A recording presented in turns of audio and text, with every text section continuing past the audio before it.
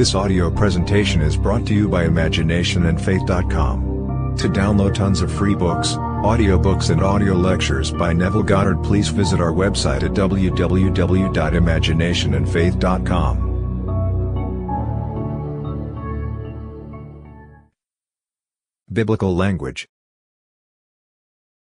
All are men in eternity. Rivers, mountains, cities, villages. All are human, and when you enter into their bosoms, you walk in heavens and earths. Just as in your own bosom you bear your heaven and earth. And all that you behold, though it appears without, it is within. In your imagination, of which this world of mortality is but a shadow. William Blake's Jerusalem, Plate 7117. You may ask yourself what Blake is talking about, yet this is the language of the Bible. Biblical language evokes rather than describes. It is telling of another world, another man and another age. For in truth, all of the places in the Bible are human. In the book of Revelation, John sees Jerusalem become a woman, descending out of heaven adorned like a bride for her husband.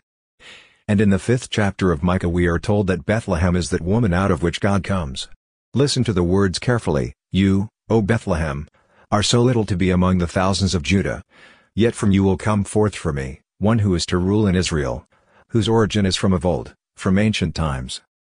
Therefore, he will give them up until that time when she who is in travail has brought forth. Then we read in the 63rd chapter of Isaiah, O Lord, thou art our Father, our Redeemer, from of old is thy name. Here we see the Ancient of Days as our Father and Redeemer, and, like Bethlehem, we are all in travail, redeeming everything and bringing forth the Father of all life as our very self. One day you will know an imaginative world where the mountains, rivers, cities, and villages are human. Everything will be possible to you there, for when your imaginative faculties awaken, every thought is objectively real.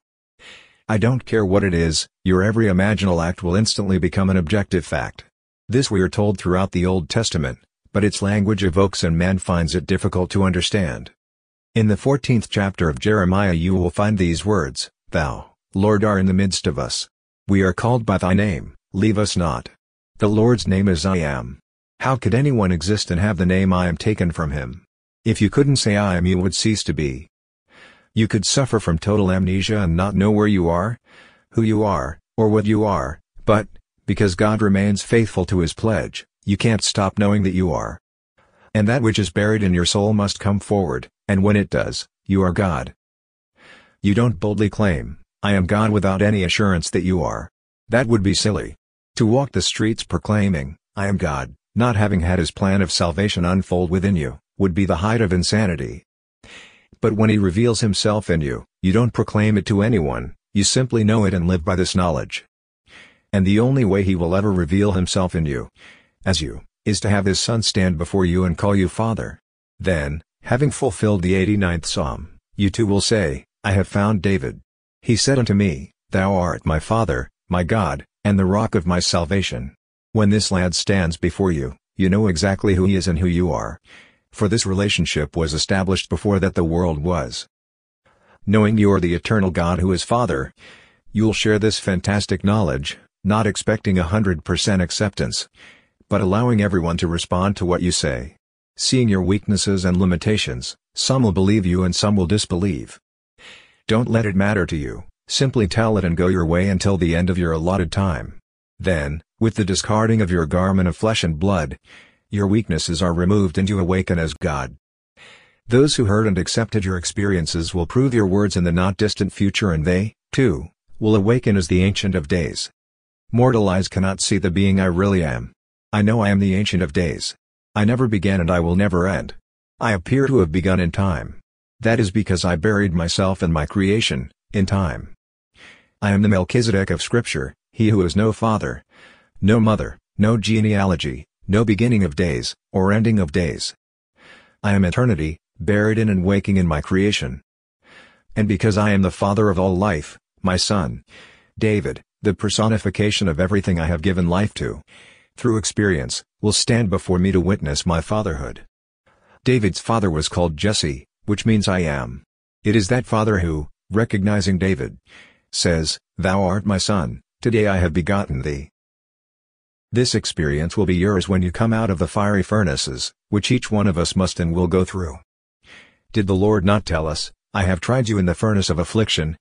Experiences, for my sake, for my own sake I do it, for how should my name be profaned? My glory I will not give to another. There is only God, so he cannot give his glory to another. Having buried himself in his creation, when he rises from his burial place, he is still God, but enhanced beyond measure by reason of becoming his own creation and rising in it, individualized. We are all members of a body which shares in this grand play of rivers, mountains, cities, hills, and villages, all of which are humanity, all men in eternity. Have you ever reclined in a chair with your eyes closed as in sleep and pictured a stream of water so real you could put your mental hands in it and they are wet? When you cupped your hands and brought them to your mouth, could you feel the water going down your throat? If you have, you know that the state you have entered is very real and personal. That is the power which is in store for you. That is your power tomorrow, when everything will be at your disposal. All based upon your own wonderful human imagination, for that is God. Taking upon himself all the weaknesses and limitations of the flesh, God became as you are, that you may become as he is. And when he awakens within you, you are he. If you will believe in your own wonderful, imaginative world, everything will be under your control, but everything. And you will know that everyone in your world is within you, to be contacted at will. That no one can escape you, and when you rise within yourself, everyone rises with you. That is the story of Scripture. While you are here you can test your creative power based upon your desires. You may desire something you think you cannot afford, or you don't have the time or the know-how to enjoy it. You can think of 1,000 reasons why its possession is impossible. But, hearing that imagination creates reality, you can imagine you have it. But to imagine is not enough, you must have faith enough in your imaginal act to believe in its reality. When you imagine you are the person you want to be, you must firmly believe you already are it. Then wait in faith for your assumption to appear in your world. For that imaginal act has its own appointed hour. It will ripen and flower. If it seems long to you, wait, for it is sure and will not be late. The link between your imaginal act and its fulfillment is your faith, which is nothing more than your subjective appropriation of your objective hope. Hoping your desire, subjectively appropriated, is true. Faith is your link to its objectivity. Act as God, and simply let it be so. God said, "Let there be a light, let the sun appear. Let the moon appear." After his imaginal act, God let everything appear, sustaining it by faith, knowing that without faith it is impossible to bring it to pass. Faith is the assurance of things hoped for, the evidence of things not yet seen. If you have faith in the reality of your imaginal act, it must objectify itself in your world. Now, in order to really understand Scripture, you must have some knowledge of the experiences recorded there, because they are not of this world. The Bible speaks of the new man who is in you. It is that man of spirit that I am appealing to, as he can believe in the reality of an imaginal act. The outer you knows a reality which it can touch, see, and hear. Its belief is based upon the evidence of its 5 senses and reason. But I am appealing to the Christ in you, who is your own wonderful human imagination, and one with the Lord. This magnificent creative power is buried in you and will rise in you, not as another, but as your very self. This will be done when the wall of perdition, which divides the two of you, is broken down. If I speak of him I am implying the existence of two. But when I say, I am speaking of only one. So Christ becomes one with me by becoming my very self. But I will not know that I am he until I have experienced everything Scripture tells me only happened to him. My rebirth is the result of the resurrection of Jesus Christ from the dead. For it is said that he rose from the same grave in which he was buried. Since there is only one skull, only one grave, and I awoke within my skull to discover I am alone, am I not the one who lay down there to sleep? If asked who is having this experience, I would answer, I am, and I am as not two, I am as one. I awoke in Golgotha, my own skull, and I came forth from that skull. As it is said that Bethlehem will bring forth someone for me, one who will rule as God. Try ruling as God. Knowing that all things are possible to your imagination. Imagine something that your reason and senses deny, and see if it works. If it does, then did you not rule your world as God? That's how God acts. He imagines and lets it appear. And who is he? The Ancient of Days. In the book of Daniel, you are told, there came one, like a son of man, who was presented to the Ancient of Days and they became one. The word translated Son of Man is the Aramaic for the word I or one. That's all it means. So when Jesus uses the word, Son of Man, he is designating his function as the mediator between the world of man and the kingdom of God. In the book of John he says, O Holy Father, I have made known unto them thy name, the name thou gavest me. Here he tells you the name is Father, saying, Holy Father. Now he wants something else. May the love with which thou hast loved me be in them and I in them. For the Holy Father wears the body of love. When you step into the presence of the Ancient of Days, you see God in the human form divine, which is infinite love. And when he incorporates you into himself through an embrace, you fuse with love, thereby becoming the Ancient of Days. You know this because you feel it, but love cannot be seen with mortal eyes. And when you tell your story, those who hear you will say, why you are not yet 50. In the speaker's case they would say, you are not yet 70, yet you know Abraham? And I would answer, before Abraham, was I am. They would then pick up stones to stone me with the facts of life. Your birth certificate, place of birth, your social, intellectual, and financial backgrounds, are all catalogued, all available as stones to be thrown when you dare to claim that you are known by one who, as a forefather, lived unnumbered centuries ago. One who not only rejoiced to see your day, but saw it and was glad. To claim that you not only know him, but came before him, does not make sense, but is true. That which has no origin, buried itself in that which began in time, in order to raise that which began in time to its own level, which has no origin. Here we find the story of Nebuchadnezzar and Melchizedek all rolled up into one. Nebuchadnezzar was an insane king, just like man in this world. And Melchizedek, who has no father or mother, no origin, no beginning or ending in time, is buried within Nebuchadnezzar. Rising in that which began in time, he transforms time into eternity. Here again we have the story of the coming of the Father. To find the Father of all life is all that is worthwhile. What else is worth finding? To find $1 million would be wonderful for the moment. But one day the money will be gone, for everything dies here. Even the very heavens are dissolving, but your imagination cannot dissolve. For he is the Father who was before that the world was. So when imagination rises in you, you are God. Even though you are still in a garment which wears out. And when the world calls you dead, it is because you have returned to the Father, as the Father. As imagination rises in you, you understand the words, I came out from the Father and I have come into the world. Again I am leaving the world and returning to the Father. Now the same I makes this statement, go to my brothers. If we are all brothers, we do not differ from this one I in whom the whole thing took place. The gospel is only the record of experiences seen and heard in the soul. So, go and tell my brothers I am ascending unto my Father and their Father, to my God and their God. There is no other Father but the one Father, and no other God but the one God, who is in us all as our own wonderful human imagination. When you say, I am, that's He, and there is no other God. You will not know you are God, however, until Scripture becomes alive and fulfills itself in you. For that purpose and that purpose only did you come into the world. You did not come here to put things right, as the priesthoods would say. This world is a schoolroom, where a man is searching for his Father. And how long, vast, and severe the anguish before he finds his Father, is long to tell. I do not know when God will awaken within you. But I do know that He will, and then you will see the reason behind it all. So leave the world just as it is and make no attempt to change it. Everyday politicians are trying to change the world. We have many who claim to be our saviors, yet each, like the Hitlers and the Stalins of the world, have clay feet.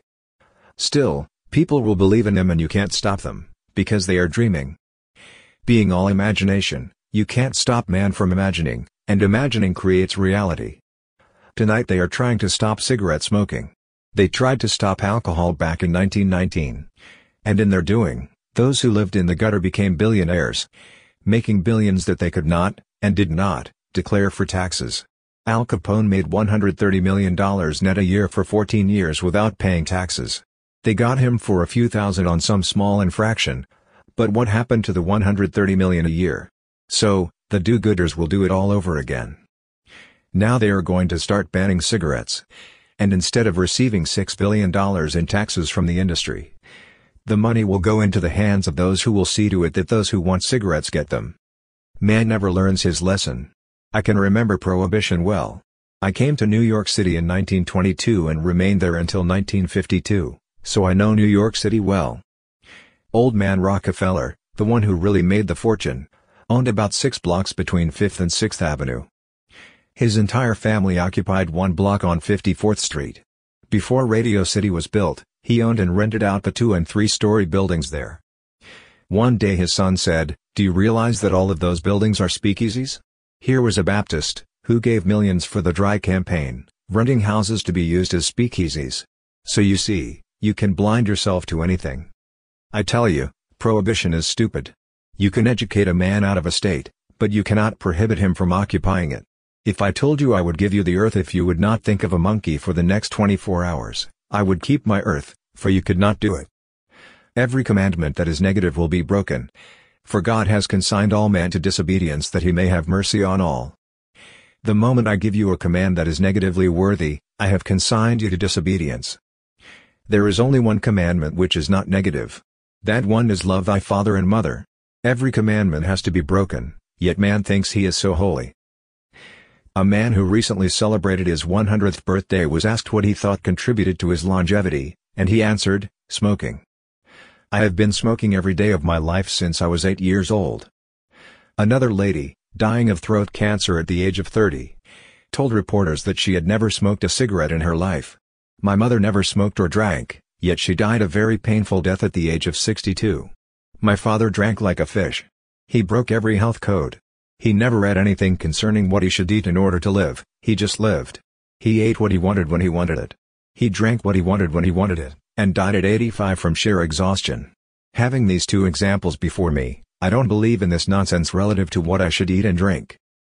I will wear out this body just as I have a suit of clothes. And when I do, men will call me dead, but I will not be dead. I will be one with the awakened Christ, for I have experienced Scripture.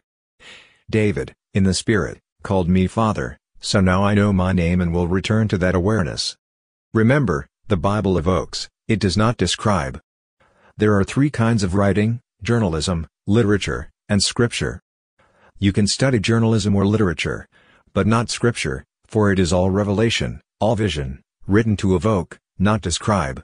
As the visions possess you, you will discover that everything in scripture becomes man.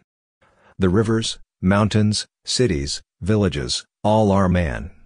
In the 4th chapter of his book, Daniel shared his vision, saying, "I saw a watcher, a holy one, come down from above and heard him say, 'Cut down the tree, cut off its branches, strip its leaves, scatter its fruit, but leave the stump bound in iron and bronze.'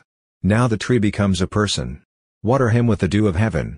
Take from him the mind of man and let his habitation be among the beasts until 7 times pass over him and he learns that the Most High rules the kingdom of men and gives it to whom he will, even to the lowliest among men." The tree spoken of here is the tree of life, which grows in the human brain. It has been cut down to the root, but out of that tree of life, called Jesse, will come a shoot, which is what the Father is waiting for. He is waiting for himself to come out of man, individualized as the man he is bringing with him. So God, he who created the world and all within it, descended into his creation. And when he rises, in all, he wipes away time and space as we know it, and becomes the only reality. Now let us go into the silence. Thank you for listening. Do you have a testimonial or a technique you would like to share with us? You can send that to our email at www.imaginationandfaith.com.